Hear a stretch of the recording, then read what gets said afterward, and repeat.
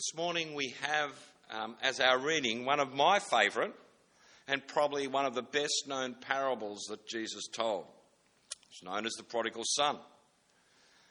But I think it should be called the tale of two brothers, or maybe the unbelievably generous father.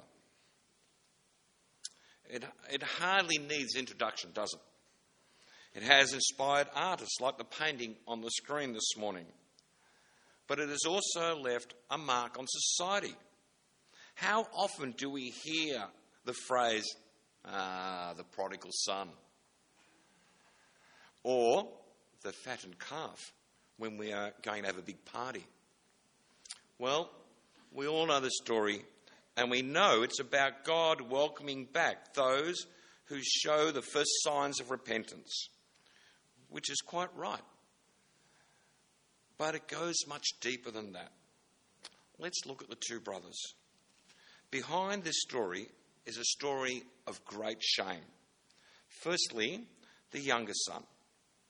When he asks for his inheritance, it is like he is saying to his father, I wish you were dead. That way, I will get what's mine.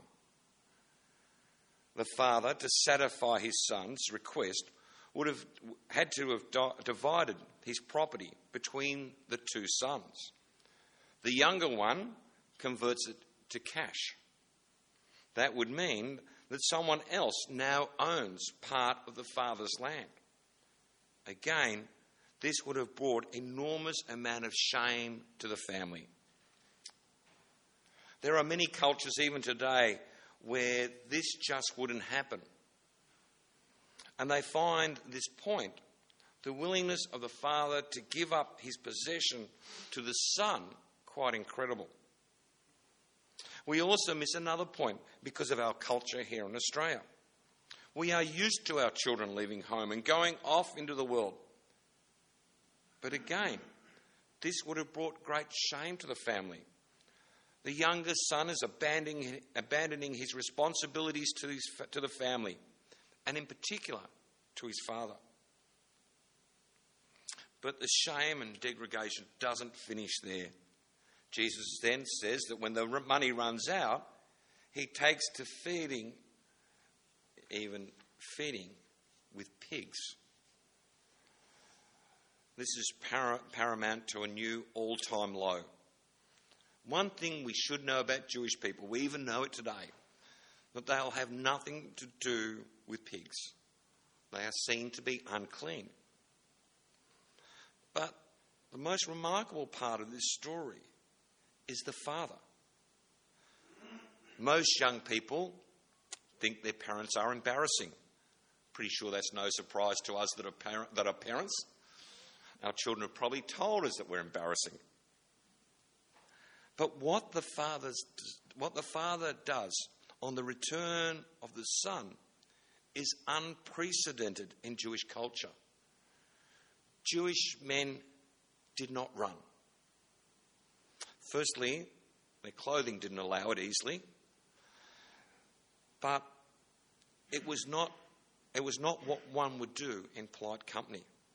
The father, you see, wearing the robes, would have had to hitch them up between his legs and around his waist, exposing his legs. Again, not done. And then runs to meet the son. But there is a deeper story within that story that I want you to keep in mind. Remember that Israel had been saved from Egypt through the Exodus and brought to the promised land. Years later, after not heeding the call of God's people, they are sent into exile in Babylon. And despite their return, many Jewish people of the time still felt they were living in exile under the rule of the pagans, the Romans. They were still looking for a new Exodus, one that would liberate them. So this far into the story, those listening were bound to hear it as a reference to the hope of Israel. Listen to the language in the parable. This son of mine was dead and is alive again. From the prophet Ezekiel in chapter 37, the notion of resurrection had been used as picture language for the return from exile. But what about the older son?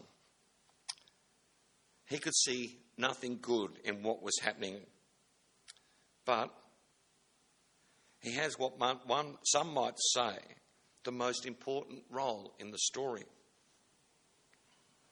This is for Jesus the response of those who pass judgment on him, who were so busy pointing out the wickedness of the tax collectors and the sinners that Jesus had dared to eat with whilst he was still preaching the kingdom of God. They were so focused on who Jesus was hanging out with that they couldn't see people repenting of their sins and returning to God. They couldn't see the lame being healed, the deaf hearing, the blind seeing. People's lives were being transformed right in front of them, physically, emotionally, morally, and spiritually. And all they could see was who they were. This is never more obvious than in the language that is used at the return of the younger son. The servants say to the older brother, "Your brother." But when the older son speaks to the father, he says, "This son of yours." Hardly a close relationship. But the father gently reminds him the truth. This is your brother. But here is the pivotal point of the story. The older son complains to the father, "I've been slaving for you." But if you think back to verse 12, all the father owned was divided between the two brothers. What the older brother had been slaving for was in fact his own. The father and the son had been working more or less in partnership. But all that the father owned was now the older son's. And that may be part of the problem as well. Just think that as the younger son who had spent everything of his inheritance, everything now, the best robe, the ring, the sandals, the feast of the fattened calf, were coming out of the oldest son's inheritance. But Jesus uses a phrase here that was common among the Pharisees. "I have never disobeyed your command," which ties the grumbling son to them. Remember that this parable is the third in a series of parables that Jesus used.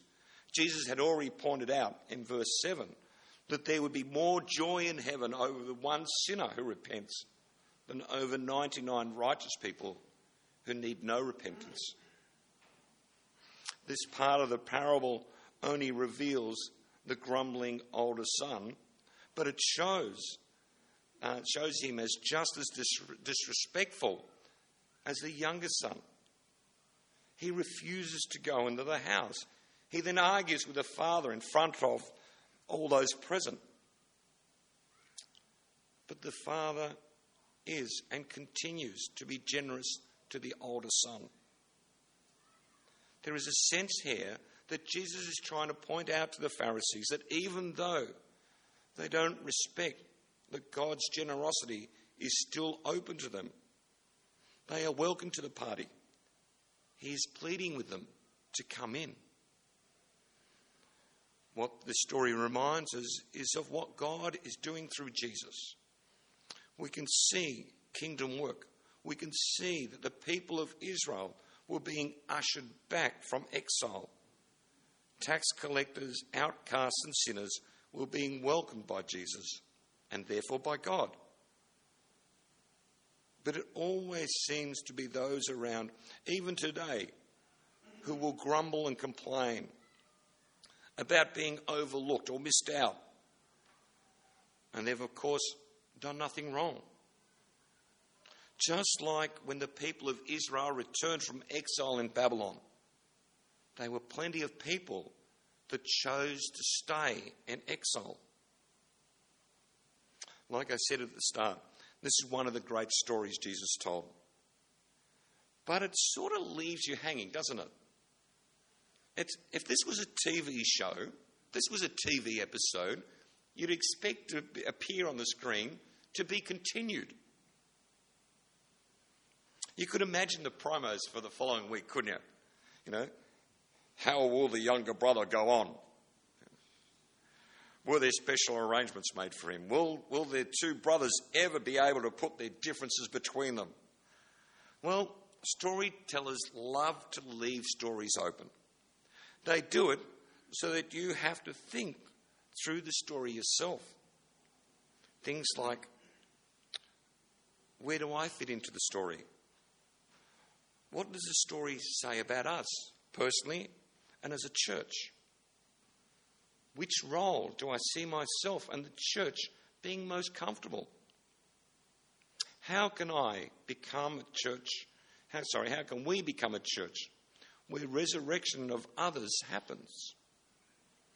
How can we celebrate what God is doing that not only attracts younger brothers, but also engages with older brothers?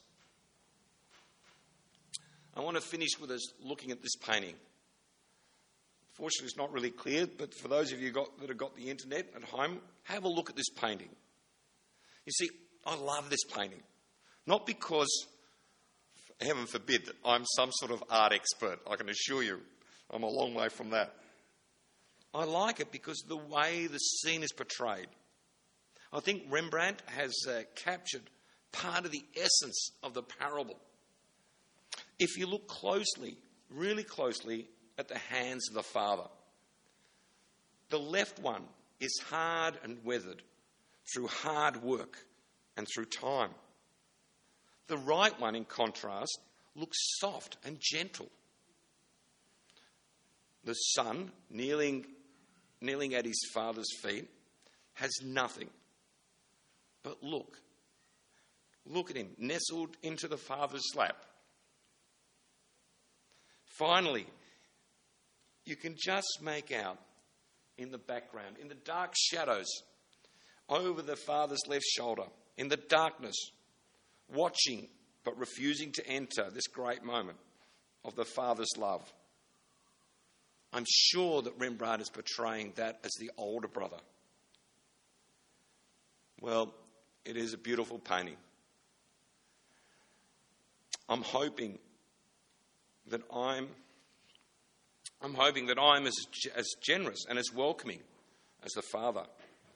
I would like to think that I am in and stay in the Father's lap, and that I never appear to be in the place of the older son.